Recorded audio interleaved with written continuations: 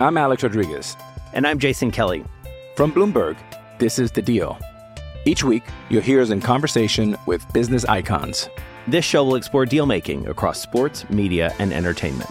That is a harsh lesson in business. Sports is not as simple as bringing a bunch of big names together. I didn't want to do another stomp you out speech. It opened up so many more doors. The show is called The Deal. Listen to The Deal. Listen to The Deal on Spotify. This is Husker Online, your authority on Nebraska athletics. In this weekly show, the Husker Online team will give you the latest insight on Husker football, basketball, baseball, and, of course, recruiting.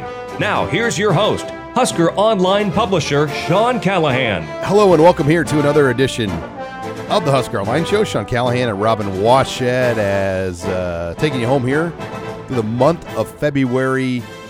Baseball season officially kicks off this weekend as Nebraska baseball is down south in the Houston area playing 4 games. We're going to talk about that a little bit here as a lot of expectations for Will Bolt's squad. But, Robin, we are less than 2 weeks away. In fact, February 28th, Nebraska will open up spring practice, and that's where the attention is. I believe the spring game tickets were 20 to 30,000 range last I checked, but this is a very intriguing spring for a lot of reasons, and I don't know what we're going to see or what we're going to learn, at least publicly, about the spring. But there's no doubt when you go back and study Scott Frost's time here, obviously his first spring was intriguing because he was new, but this is this is about as interesting as it gets for spring. Yeah, and I doubt the game itself is going to do much. They'll probably keep it as vanilla as possible.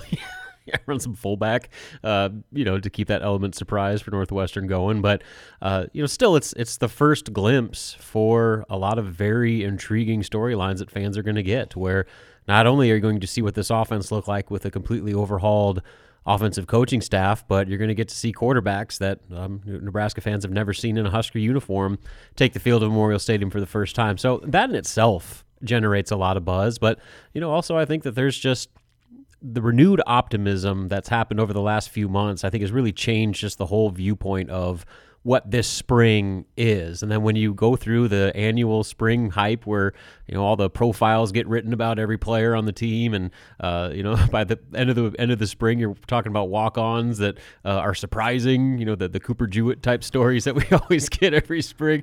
By that point, I would imagine that the interest level for this spring will be as high, maybe second only to that first spring as any of the Scott Frost era. Well, not every position, though, is complete. So I think you got to put it in context, because I think quarterback, obviously, that's a given. You're not going to get to see Richard Torres, but obviously Chubba Purdy and the Casey Thompson.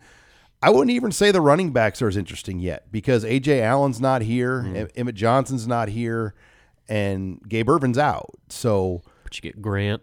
I mean, you get one new guy, and then Jacquez Yant, Marquise Stepp, Ramir Johnson. So, I mean, I think it's intriguing to see what Grant can do, but A.J. Allen and then even Gabe Irvin, I mean, that's a huge part of the puzzle. I think receiver, though, is really interesting. When you talk about Trey Palmer and Isaiah Garcia Castaneda all being here early for the spring, Victor Jones is here, but Mickey Joseph, I just think what he brings, that to me is an extremely intriguing position, mainly because of Mickey Joseph and Trey Palmer. And I really think Garcia Castaneda is another guy that needs to be in that conversation too. Yeah, no doubt. That position group is probably as improved from an on-paper standpoint as any, on the team with the additions they've been able to make. But throw maybe tight end in there as well. Obviously, Austin Allen has big shoes to fill, and Vokalek comes back. But, this is maybe the first look at the new Thomas Fidone. You look at this, the gains he's made coming off that injury. He's a really intriguing piece to this offense. And then, obviously, offensive line. I don't know what answers we're going to get this spring, just because I think it's still incomplete, like you mentioned. Probably going to be, what would you think, at least one more addition? Well, no Turner Corcoran, no Teddy Prohaska, right. No new transfer addition yet, other than, I mean, they got Hunter Anthony and Kevin Williams, but at least today, I don't see those two guys as starters. I think the addition could be somebody that has really, truly been a starter.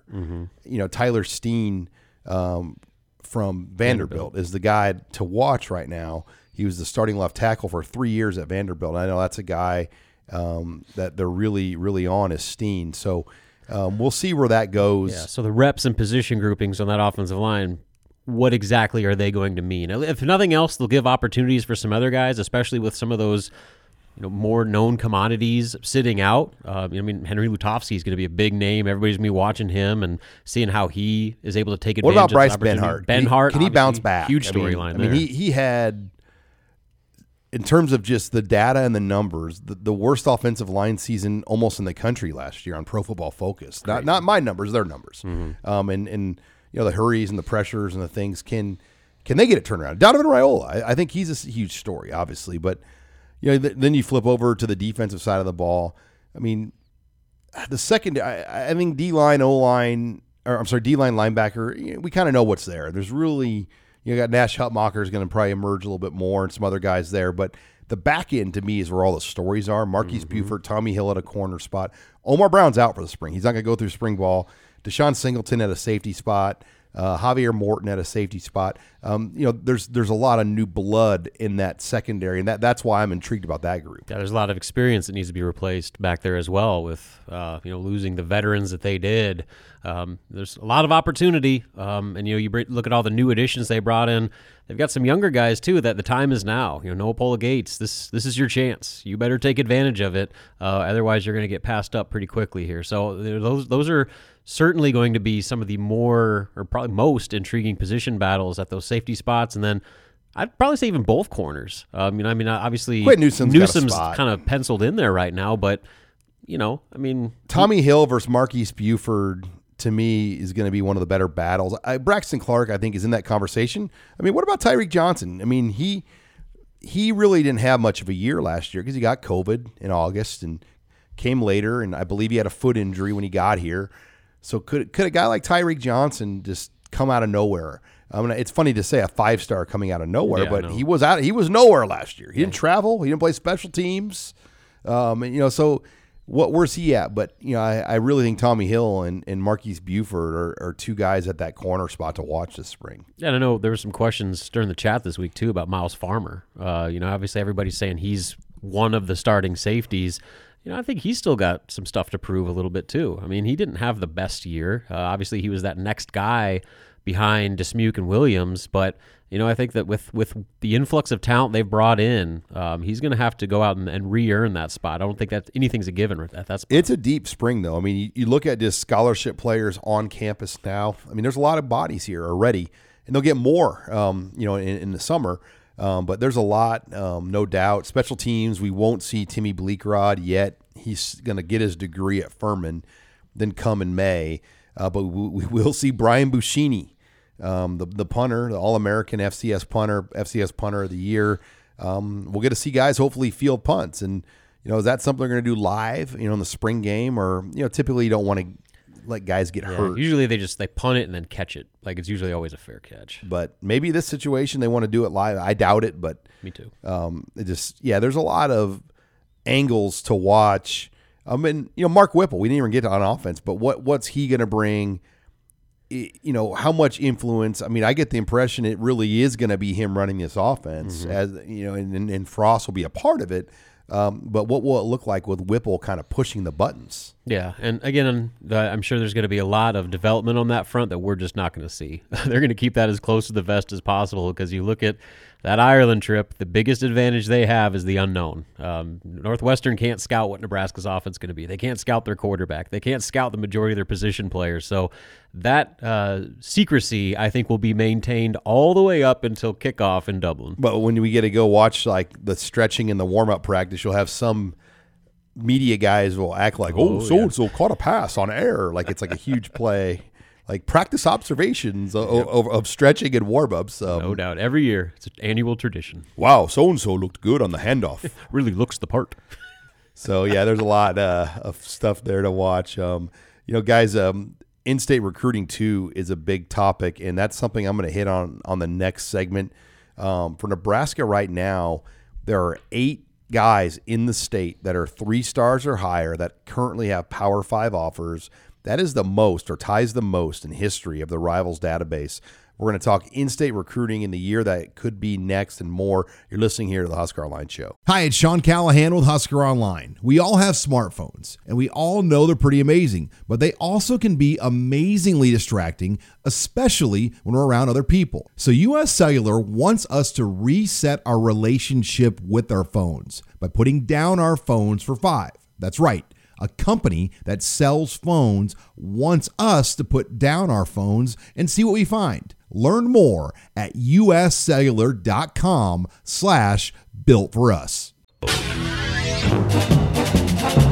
This is HuskerOnline.com, your authority on Nebraska athletics. And welcome back here to the Husker Online Show. Sean Callahan, Robin Washut. The segment here of the Husker Online Show brought to you by Tanner's Sports Bar and Grill. It's now baseball season, and it is still basketball season, Robin, but we're not going to get too into basketball. But if you're looking for a great place to watch Nebraska basketball, men's, women's, Tanner's Sports Bar and Grill, but baseball, that was kind of their wheelhouse a year ago. Tanner's, any game that's BTN Plus, ESPN Plus, they'll have it on there. We were looking at the schedule. We at least can confirm the Friday night game with Sam Houston State is on ESPN Plus. I don't know if the other ones are on there. The websites don't say that it is. But if it is on ESPN Plus all weekend, they'll have it on at Tanner's. So go in there, watch Nebraska baseball. A lot of excitement for Will Bolt's team. Tanner's on 30th and Yankee Hill. We'll get any game that's streamed. So get in there, have a cold beer, some wings, and watch Will Bolt's team hopefully get a series weekend win. But, Robin, I want to talk in-state recruiting now. I've been doing this a long time, and today, or at least Wednesday, the ratings got updated in our system at Rivals. There are now 8 3-star players or better in the state of Nebraska. And I'm like, God, that's a lot. More than I'm used to seeing. And in fact, I can't remember more than 8. And I went back and did the numbers check on this. There's only been 8 players ranked 3 stars or better in Nebraska. One other time, that was 20 years ago in the class of 2004. Crazy. So this year's recruiting group for 2023 is the deepest in-state class that we've seen in Nebraska in 20 years in terms of Power 5 recruitable football players. That's pretty remarkable. And you want to talk about just the narrative every year about how it's hard to recruit in Nebraska because there aren't enough players. That's a pretty darn good example of what the talent pool for the last 20 years has looked like. And I think it probably puts further emphasis now on Nebraska's need to make sure that now that there's actually recruitable players that the majority of them need to stay in Nebraska. And I think a lot of people are going to echo those comments as these guys continue to build their recruiting profile going forward. Yeah, and going through the list, Gunnar Gatula, Lincoln Southeast, already a Nebraska commit. He's a 4-star. Malachi Coleman, high 3-star from Lincoln East, athlete. Maverick Newman, edge rush guy from Elkhorn South, legacy, high 3-star. Ben Bramer, coach's son of Pierce, Mark Bramer. He's already committed to Nebraska as a 6'6" tight end. Then you've got Lincoln High's Benny Nagoy, 6'4", 180-pound wide receiver. He's got some offers already from Power 5, not Nebraska yet. Doesn't have Iowa or Iowa State or Minnesota, but I believe it's KU and Pittsburgh right now for Benny at this point. Brock Knutson, now at Scotts Bluff. He was at Mitchell a year ago, a 6'7" tackle with KU, and I believe Iowa State offers. Sam Sledge, who is a legacy guy to Nebraska with a Husker offer, expected to be a Nebraska commit sooner rather than later. Then the newest one, kind of the flavor of the week, Gretna's Zane Flores, the 6'4" quarterback who's been starting since his freshman year from the Dragons. In 1 week's time, he got a K-State offer, and he got a Nebraska offer. Not a Nebraska offer, Oklahoma State offer, excuse me. So that's pretty remarkable. And you study the history of Omaha, there hasn't been a Power 5 quarterback to come out of the Omaha area since 2004, and that was Alan Everidge when he signed with Kansas State. I remember him. A lot of FCS guys. Kansas State signed some guys in Lincoln, Tavarius Bender, Heinrich Harburg from Kearney Catholic went to Nebraska. But in terms of Power 5 QBs, not a lot of them in there. And Zane Flores getting a couple of offers, and it's led to a lot of debate. Should Nebraska offer Zane Flores? Because right now I think Nebraska's got 3 guys kind of all on the top of the list, led by Avery Johnson in Wichita and J.J. Cole. And then there's a Massachusetts quarterback they've also offered that Mark Whipple's been on for a long time. So those are kind of their top three. But Zane Flores, does he kind of push his way in there? And being a local guy, you're going to get a loud cry for Zane Flores. What's your read on it? My read was Mario a year ago. It just didn't feel like it was there. Like I didn't see a rapport there. And at the times he had been in front of Mario and at the Friday Night Lights, it wasn't really going anywhere from what I could tell. But Zane has had a good year. Led Gretna to the state championship. I know, quote unquote. Supposedly, by the way, Gretna's going to make their own trophy that's going to be like the exact same, but it's going to be even bigger. Yes, of course. You had to make it bigger. Some of the dads are going to wood shop an NSAA's trophy. Absolutely. But, there's going to be a lot more pressure because but let's play theoreticals here. Iowa's already got their quarterback, so you don't have to worry about that angle. Wisconsin, I think J.J. Cole's the guy they're going to go hard on. I don't think they've even offered Cole yet, which is a surprise to me. And then, what one jumps out to me is Avery Johnson is located about 2 hours from Stillwater, and Oklahoma State never offered Avery Johnson, but they offered Zane Flores. So, it's kind of, do you like a Ford or a Chevy? I think you can have a different view of these quarterbacks and how you view them. And Mike Gundy didn't care for Johnson, but offers Flores. And here's the thing you got to consider too: is we as a public and media don't know what this new offensive staff, Mark Whipple, prioritize with their quarterbacks. We knew previously what the type of QB Nebraska was going to want, but do they want something different? And of these, perceived top targets at quarterback, how many of those best fit the mold of what they're looking for? So I think that's going to be a factor too. It's obviously he's from Nebraska, you should recruit him, but if he doesn't fit what you want at the most important position of your team, that's going to play a factor as well as far as how hard Nebraska actually pursues him. And J.J. Cole does not have a Wisconsin offer. He's got a Boston College, a Florida State, an Indiana, an Iowa, an Iowa State, Kansas, Minnesota, Missouri, Nebraska, Penn State, and Pittsburgh. So Mark Whipple's offered him twice now, theoretically. But that's notable. I like Cole. I think he's good. Now the mobility, he can run, but that's not his forte. And Avery Johnson's more of a runner. He's also the leading scorer on the number 1 ranked basketball team in Kansas, and he's a standout baseball player for his high school baseball team. So two really standout guys. And I have a hard time being critical. I mean, Nebraska's offered a Des Moines and a Wichita quarterback, and I get it. There's one in Gretna now that is 2, but it's not like they're going after guys in the region. Yeah, and again, it's not just about where you're from, but what do you fit what you want to do and what you want out of a quarterback. So I think that's until we get a better picture of what this offense is and the characteristics that they're really owning in on at that position. You got to look kind of beyond just geography about what Nebraska needs to prioritize. You're listening here to the Husker Online Show as we talk in-state recruiting. But Nebraska with 5 offers of those 8 are ready, with Knutson and Flores and Nagoy being the 3 that don't have offers. So, who would be the most likely? That's a great question because I think the evaluation on Knutson is still somewhat limited. I don't believe Raiola's really had much of a chance around him yet. So will he get a Nebraska offer as a 6'7" tackle that's now at Scotts Bluff? We're going to have our in-state tour event the next 2 Sundays. And Brock Knutson just confirmed to me that he's going to be there. So we'll get a chance to see him on the 27th in Lincoln. In fact, most of these players are going to be there of the 8. The only one I don't know for sure is Benny Nagoy from Lincoln High, if he's going to be at our event or not. But I believe 7 of the other 8 are going to be there. So hopefully all 8 will be there, and we'll get to see them all in person and get a good look at these guys. I thought it was also notable, you pointed this out earlier today, just not only about this 23 class being the most since 2004, but since 2004, there's only been 3 other classes that have had 7 three stars or higher, and that was in 2008 and then 21, 22. So we've had 3 straight classes in state with 7 or more 3-star. So yeah, the 22. recruits. There's been 20 counting this year for 2023.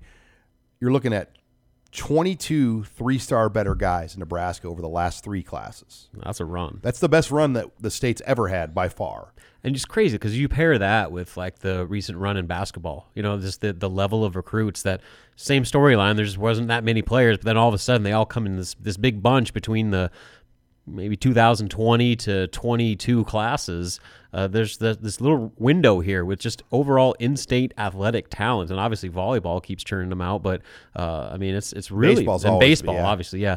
But just the run with football and basketball in particular. I mean, it's pretty unprecedented compared to what the last 20 years have been. Even another step, softball. Jordan Ball from Papillion was the best pitcher in the country. Girls basketball. Look at the local talent coming out. Brett Prince at Elkhorn North. But you got to give a lot of credit, to local coaches.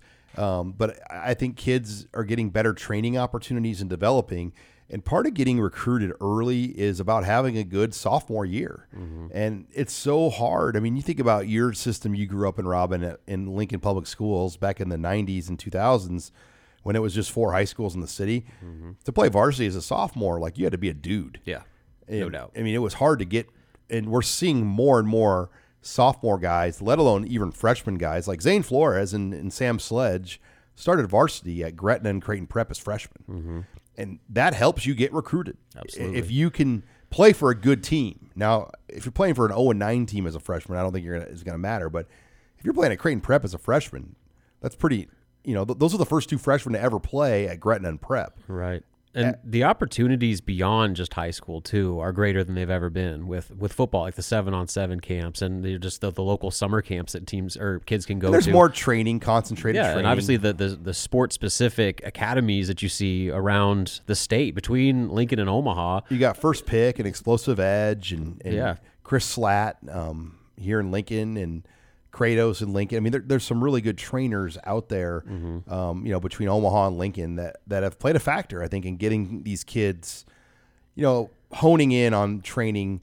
High school coaches to a big extent too, but you got to do more than just your high school training now. Absolutely. And, I think that you pair all that stuff too, and then with basketball specific, just the improvement in the AAU, the local AAU circuit here, where their top talent isn't going down to Kansas to play for MoKan or going to Iowa to play for, the Barnstormers program. Like, you stay here and you play for, the local Under Armour certified, programs here that have really, I think, elevated the exposure for in-state kids more than it's ever been. So it's a real kind of alignment of stars that have led to Nebraska prep athletes across the board, across all sports, getting exposure that they've never had before, and probably getting recognized where previous classes just didn't have that opportunity. They may have been just as good, but they didn't have that opportunity to be seen like kids today do. All right, when we come back, I've got a special guest joining me from Northern Ireland, John Higgins.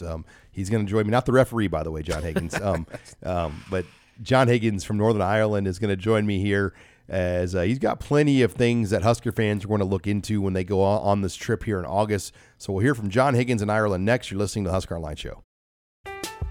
I'm Alex Rodriguez. And I'm Jason Kelly.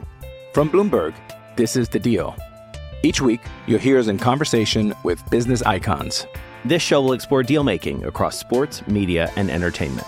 That is a harsh lesson in business. Sports is not as simple as bringing a bunch of big names together. I didn't want to do another stomp you out speech. It opened up so many more doors. The show is called The Deal. Listen to The Deal. Listen to The Deal on Spotify.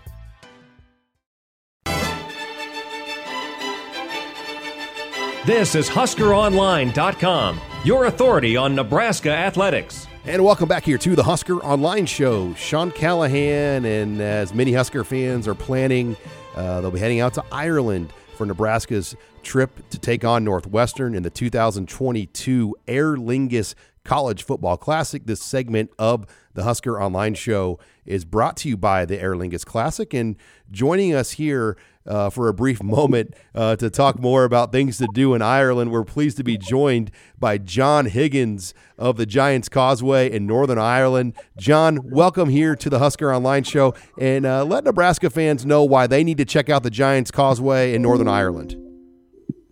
Sean, first of all, thank you for having me. Sean, the Giants Causeway is actually only 3-hour drive from Dublin and the Aviva Stadium. and we're actually situated right on the north coast of Ireland along the Causeway Coastal Route, which actually splits the two major cities in Ireland. Now, the Giant's Causeway is Northern Ireland's only UNESCO World Heritage Site, with only 3 actually on the island of Ireland. Our famous basalt columns were formed actually by volcanic eruptions over 65 million years ago, but it's steeped in myth and legend, Sean, because if you come to our visitor centre, you'll actually see a short film about how the causeway was actually really built by an Irish giant called Finn McCool, and his battles with a Scottish giant, Ben O'Donnell. And, you know, coming from Ireland, we love to tell a wee story or two. But Sean, we actually are a 5-star visitor attraction. We give you the opportunity, you can actually walk on top of our basalt columns. You'll actually get to see the unusual shapes and sizes of the columns. But we also offer a wide range of experiences. In collaboration with a lot of the local businesses, we have teamed up actually with the oldest licensed whisky distillery in the world in Bushmills. And of course, when you take a whisky distillery to the Causeway, mixing a blend of whisky and geology, what do you get, Sean? You, of course, get whisky on the rocks, proving very popular, especially with the US market. Would you like to see the World Heritage Site possibly from a different point of view? Why not take it from the sea? We offer a experience from Ballycastle, which will take you to the likes of Ballintoy Harbour, take you to Carricker Rope Bridge and Giant's Causeway, all from the sea, taking in ruined castles and raised beaches, and the wildlife on the way is stunning. And some fun facts, Sean, there are over 40,000 columns of individual basalt, ranging from 3 all the way to the 9 sides. And any rocker fans, the 1973 Led Zeppelin album, The Houses of the Holy, was actually designed on the Giant's Causeway stones themselves. And 5 miles from ourselves, just around the coast, we have Royal Portrush, which actually hosted the 2019 Open Championship and will be hosting again in 2025. Now, Sean, have you heard of Game of Thrones? Absolutely. I know a lot of our listeners have too. Excellent. Well, the new studio is actually just opened up just outside Belfast in Banbridge. But a lot of the locations themselves were actually filmed around the north coast. So you have the Dark Ages, you have Larryban, Portstewart Strand, Fairhead, to name a few. So definitely worth checking out on the north coast, especially along the Causeway Coastal Route. Now, Northern Ireland has so much to offer. The 2 major cities, you've got Derry City, which joins up with the Wild Atlantic Way. Great experiences there. So it's the Craft Village. You have the Peace Bridge. You have the Wall City Brewery. Of course, famous for Derry Girls. I'm sure you've maybe watched that yourself. The Gobbins Cliff Walk, absolutely stunning. It's a journey through time and into the elements. You know, again, a new perspective of the sea. And the other made the Belfast capital, or the capital of Northern Ireland, of course, is Belfast. You'll find Titanic, where actually the boat made its, where it was built, and of course its maiden voyage back in 2012. 1912. And of course the Oscars themselves is out. Belfast, the movie, is actually up for 7 Oscars. So certainly putting us on the map for that. Now, Sean, Northern Ireland has so much to offer, from food tasting to farm experiences to boat trips, and of course everything in between. We are so blessed to have so much on offer on our doorstep. And remember, you're never, ever more than a giant step away. Well, Eugene, as we wrap it up here, where can we find you? What's the best website to look up? Or I'm sorry, John, what's the best website, John, that we can look up things here to find? You will get us on the www.nationaltrust.causeway, and you will get all the information, or if you want to put them through to myself, john.higgins@nationaltrust.org.uk, and I will get all the information right through, and any information you may require for that. Thank you, Sean. Well, thanks again to John Higgins here from joining us here from Northern Ireland to tell us all about the great things to do for Nebraska fans planning that trip. This segment, once again, was brought to you by the 2022 Aer Lingus College Football Classic, when Nebraska will take on Northwestern. Much more to come. You're listening here to the Husker Online Show. You're a podcast listener, and this is a podcast ad. Reach great listeners like yourself with podcast advertising from Libsyn Ads. Choose from hundreds of top podcasts offering host endorsements, or run a reproduced ad like this one across thousands of shows to reach your target audience with Libsyn Ads. Go to libsynads.com now. That's LIBSYN ads.com. You're listening to HuskerOnline.com, your authority on Nebraska athletics. And we're back here on the Husker Online Show. Thanks again to John Higgins for joining us from Northern Ireland as he gets you ready for the trip back in August, or coming up here in August. But now let's move on to the mailbag. Joining us here in studio, Husker Online's Abby Barmore, as we take your questions on several topics. Abby, what do you lead us off with today in the mailbag? What are your top 3 picks for Breakout Player of the Year this upcoming season? Top 3 picks for Breakout Player of the Year. I mean, Casey Thompson's like the obvious one. I mean, go do other positions but quarterback. That's too obvious. AJ Allen really jumps out to me. You're really high on him. Why? Because I think he's good. I mean, Rivals has him as a 3-star. Other services have him close to a top 100 guy. And I think the way he cuts and moves, he's pretty electric. Trey Palmer, I think, should be in that boat. And in the secondary, I'm gonna go with a wild card here. I'll say Deshaun Singleton. Yeah, I think Singleton's a dark horse to watch in that secondary. I think he could potentially push for a starting job before all is said and done. I guess, does a breakout player have to be a newcomer? No. Okay, so I'm going to go with Thomas Fidone. That's a good I'm one. really high on him. Obviously because of his recruiting profile, but man, do you just see what he looks like now? He looks like a Big Ten tight end. Before, he was just kind of a skinny, looked like a hybrid wide receiver type guy, but he looks like a legitimate tight end. And with you pair that skill set with a full-on Big Ten frame, I think that he has a awfully high ceiling in this offense. What do you got next, Ab? Where would you rank Nebraska in the conference for how they performed in December and January? Are you talking about recruiting in football? Yep. I mean, I think towards the top third. I mean, I think it's really, really hard to know all the intricacies of every team because the portal recruiting and roster additions are tricky.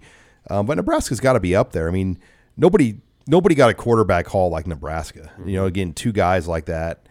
And the receiver haul is impressive.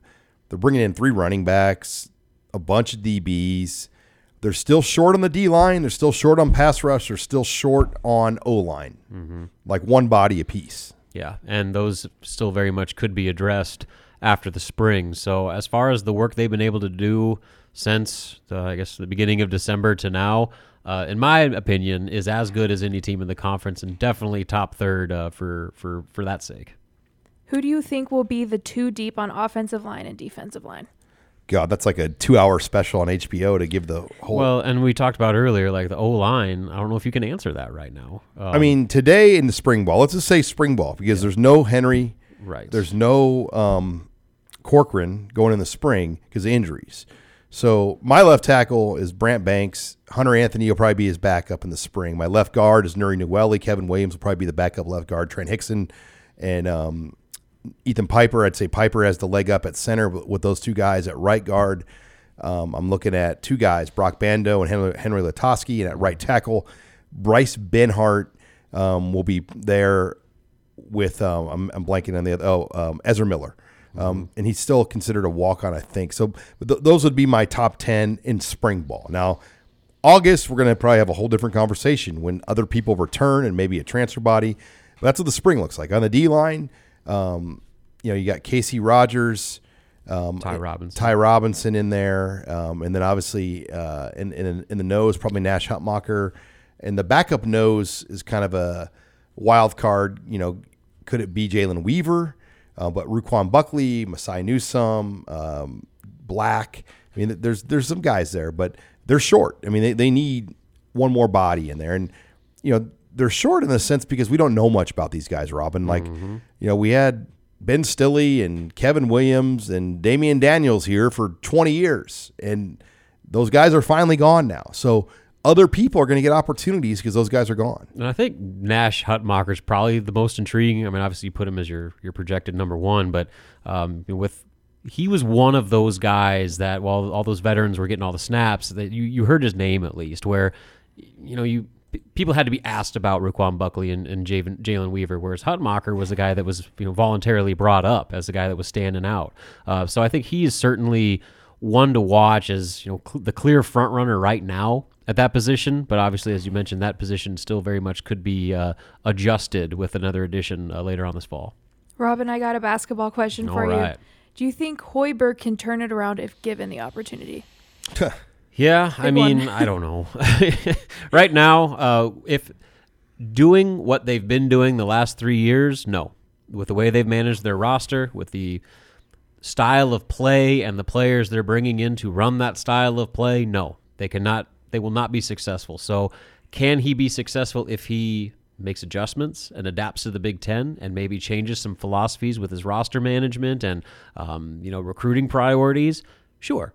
I mean, as far as like X's and O's go, I know people want to bag on Nebraska's offense, but Fred Hoiberg is still very much a highly respected basketball mind. And if he wanted to, he could get a job in the NBA like right now. He could make one phone call and be hired. So, I mean, from that basketball acumen standpoint, he's as good as there is out there. But now, obviously, running a college program requires a lot more than that. And is he going to be willing to make the proper adjustments to get Nebraska to not only be more competitive, but be more competitive in the Big Ten and play a style that is more conducive to this league? If he does, then yes.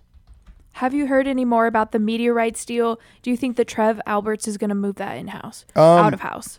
Yeah, I mean, it's already out for bid. I mean, I think that's known right now. Like the deal is out for rebid, and it's a matter of will it happen like right away, or we'll take a full year. But the fiscal year ends on June 30th, so something like this could get going by July 1. And there's a reason why no other team manages the rights on their own. It's such an overhaul of work. Instead of just getting a check for $12-13 million and then they do all the work and you just get the check, Nebraska had to do all the work and all the sales and all the management of things. And I think, maybe it could have worked, but I think it just doesn't make sense to take on all of that work. And I think Trev saw the numbers where they were at and just said, you know what, let's get a partner on this again, and we'll see where it goes in the long run. But it wouldn't surprise me at all by July 1 if there's a new partner. Yeah, and you said it didn't make sense, but obviously the timing of it was especially weird, where you're turning down a guaranteed check where you don't have to do anything, and then instead taking on all this extra responsibility during a point where you're laying people off and doing budget cutbacks and all that stuff. So a very odd decision, to say the least. Yeah, in Nebraska, supposedly in March of 2020, they had a great renewal offer on the table and kind of drug their feet. I mean, I don't want to say drug, but then COVID hit like a week later, and that offer changed a little bit in the terms of it once COVID hit. And I think that's what led them down the road they went, because the offer changed. And you just wonder looking back. And there were other offers besides IMG, though. I do know that. And one of the offers was extremely lucrative, and they chose not to take it. So we'll see if other partners get involved, because there were at least two other companies, including Legends, who does the Dallas Cowboys, that wanted the Nebraska deal. Yeah. So, I agree with you. I think that they're going to get back to operating the way they previously did, because it just makes too much sense to not do. All right, what do you got next? How would you grade the job that Trev Alberts has done, given the state of Nebraska athletics when he came in? It's too early to say. I mean, I think honestly he's only been on the job a little over 6 months, and the big lifting in terms of the football future, the stadium future, and Fred Hoiberg's future in the basketball program, those things aren't done yet. So I think it'd be premature to say like he's done a good or a bad job, because I think it's very much incomplete.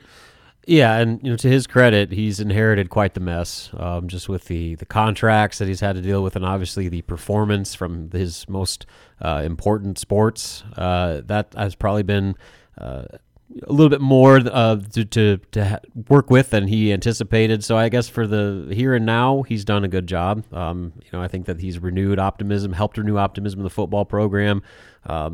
Created opportunities for Frost for one last chance, and I anticipate he'll kick the can down the road a little bit more and do the same with basketball. But the big decisions, those are going to have to be made at some point, whether it's this season or next.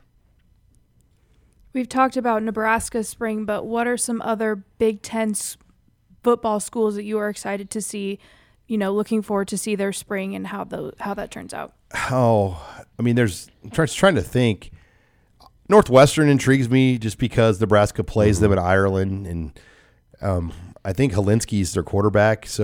But they'll have a new defensive coordinator at Northwestern, but Fitzgerald's a defensive guy, so will they change much of what they do?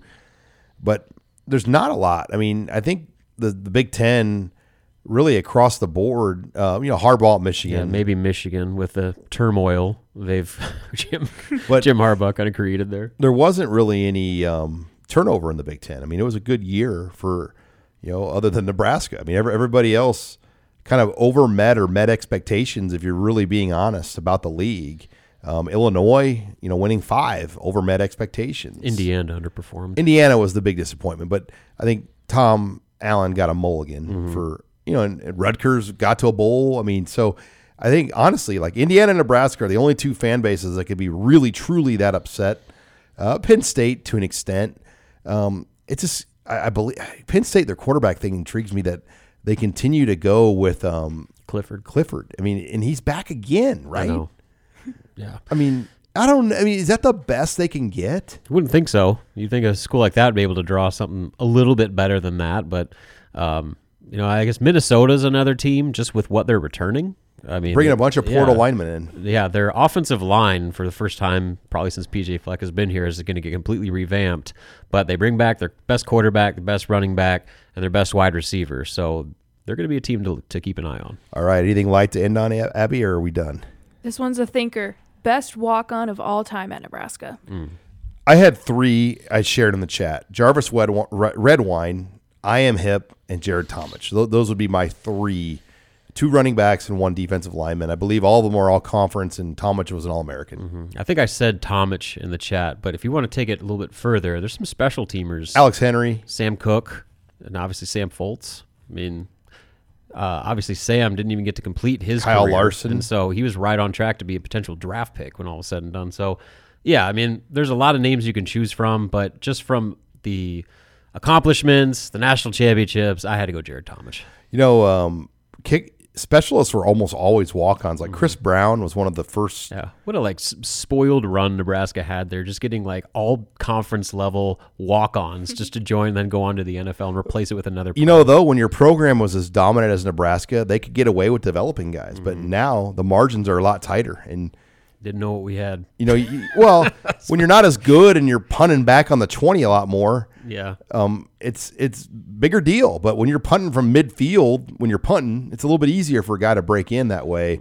And Nebraska just, their struggles, it trickled down all the way to special teams and some of the things that you took for granted because the dominance of the program, special teams was a factor, but they were so good in everything else that you could kind of develop it as you went along. Yeah, and then the young scholarship guys they did get were misses. They had guys that were supposed to shore those positions up, and they didn't. And then you're left with these young scholarship players eating up roster spots, and kind of puts you behind the 8 ball just from the jump. All right, when we come back, we'll close the show. We're going to talk some Nebraska baseball and more. You're listening to the Husker Online Show. You're a podcast listener, and this is a podcast ad. Reach great listeners like yourself with podcast advertising from Libsyn Ads. Choose from hundreds of top podcasts offering host endorsements, or run a reproduced ad like this one across thousands of shows to reach your target audience with Libsyn Ads. Go to libsynads.com now. That's LIBSYN ads.com. This is HuskerOnline.com, your authority on Nebraska athletics. Final segment here of the Husker Online Show. It's baseball season, and boy, there's some excitement. Usually we talk some basketball. Nebraska basketball plays Friday night. 2 home games left. Obviously, things aren't going very well, so we're not going to spend a lot of time talking basketball. That show will have its day, Robin, when there's more to discuss at the end of the year. But I don't think there's a lot of real intrigue to discuss baseball or basketball right now, but there is on baseball. And Nebraska baseball will open this weekend down in Huntsville, Texas. They'll play a 4-game series with Sam Houston State. Friday night, doubleheader Saturday, and then they'll play a getaway game on Sunday at 1. Then they're on the road again at TCU. In fact, Nebraska will be in Texas 3 straight weekends. They're going to be in the Dallas area the next 2 weekends, in Arlington, and then Houston area this weekend. So a lot of Texas flavor. Abby, you've been over at some of these baseball press conferences. What's your feel? I mean, just the expectations, and there seems like there's a pretty big microscope now on Will Bolt's squad heading in this year. Yeah, there's definitely a lot of eyes on them going into this year, and a lot of polls they're picked to win the Big Ten. So, last season they were picked a little bit lower, so now they have more expectations, more eyes. But what I hear from the players and from Bolt himself is that they don't feel like they've arrived yet, which I think is a good sign. Like, they still have a lot to accomplish. They have their eyes set on a regional. And, of course, they announced those 4 pitching starters that they have. Friday, it's going to be left-hander Kyle Perry. Saturday, Shea Shanman. And then the second game on Saturday will be Dawson McCarville. And then Sunday, they have Braxton Bragg. So I think that's a good group they have. They've got, a lot of experience with those. And Bolt was talking about how Kyle Perry and Shea Shanman were pretty much 1A and 1B at that pitching spot, and they decided to go with Kyle first because that he's a left-hander, and that would create kind of interesting matchup for other teams approaching that with them the first night. So, yeah, I think they're excited, and the things that we've been hearing from the team is good, and they're ready to go.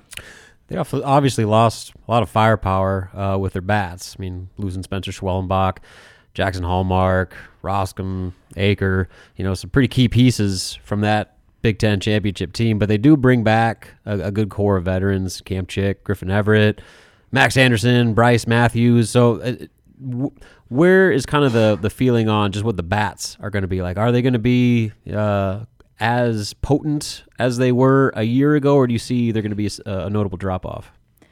I think it'll still be potent, but I don't know at how much. I think there might be a little bit of a drop-off in the home runs just because they had a lot last year, and Will Bolt said that before last year they hadn't expected to hit that many home runs.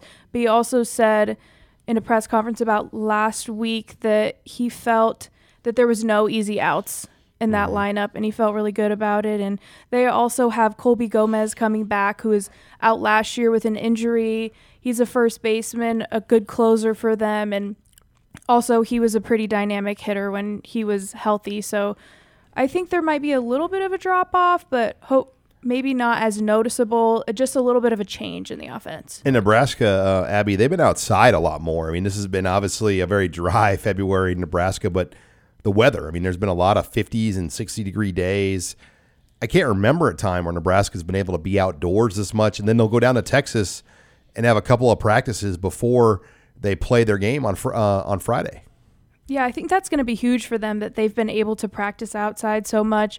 Bolt said that this is the most that he can remember that they've had nice days where they could practice outside while he's been coaching and also as a player. So, and that really impacts them. They're hitting, pitching, especially when they have some younger guys, getting them physically on a mound instead of just having them inside. And also it kind of helps with that tunnel vision. When you're hitting inside, all you can see is the ball coming at you, but when you're outside, you can see the fence. You're really aiming for that. So I think being able to be outside a lot for them is going to be pretty beneficial. And there is no preseason Big Ten poll out, at least as a taping time here on Wednesday, but every metric you see right now, Nebraska is the consensus favorite right now to win the Big Ten, and I don't think anyone's going to argue that. I mean, Nebraska ran through this league a year ago, and they return a really good core. I know Povich is gone, and obviously, Schwellenbach is gone, but they still have a huge core of guys returning where, they are the pick right now to win the league.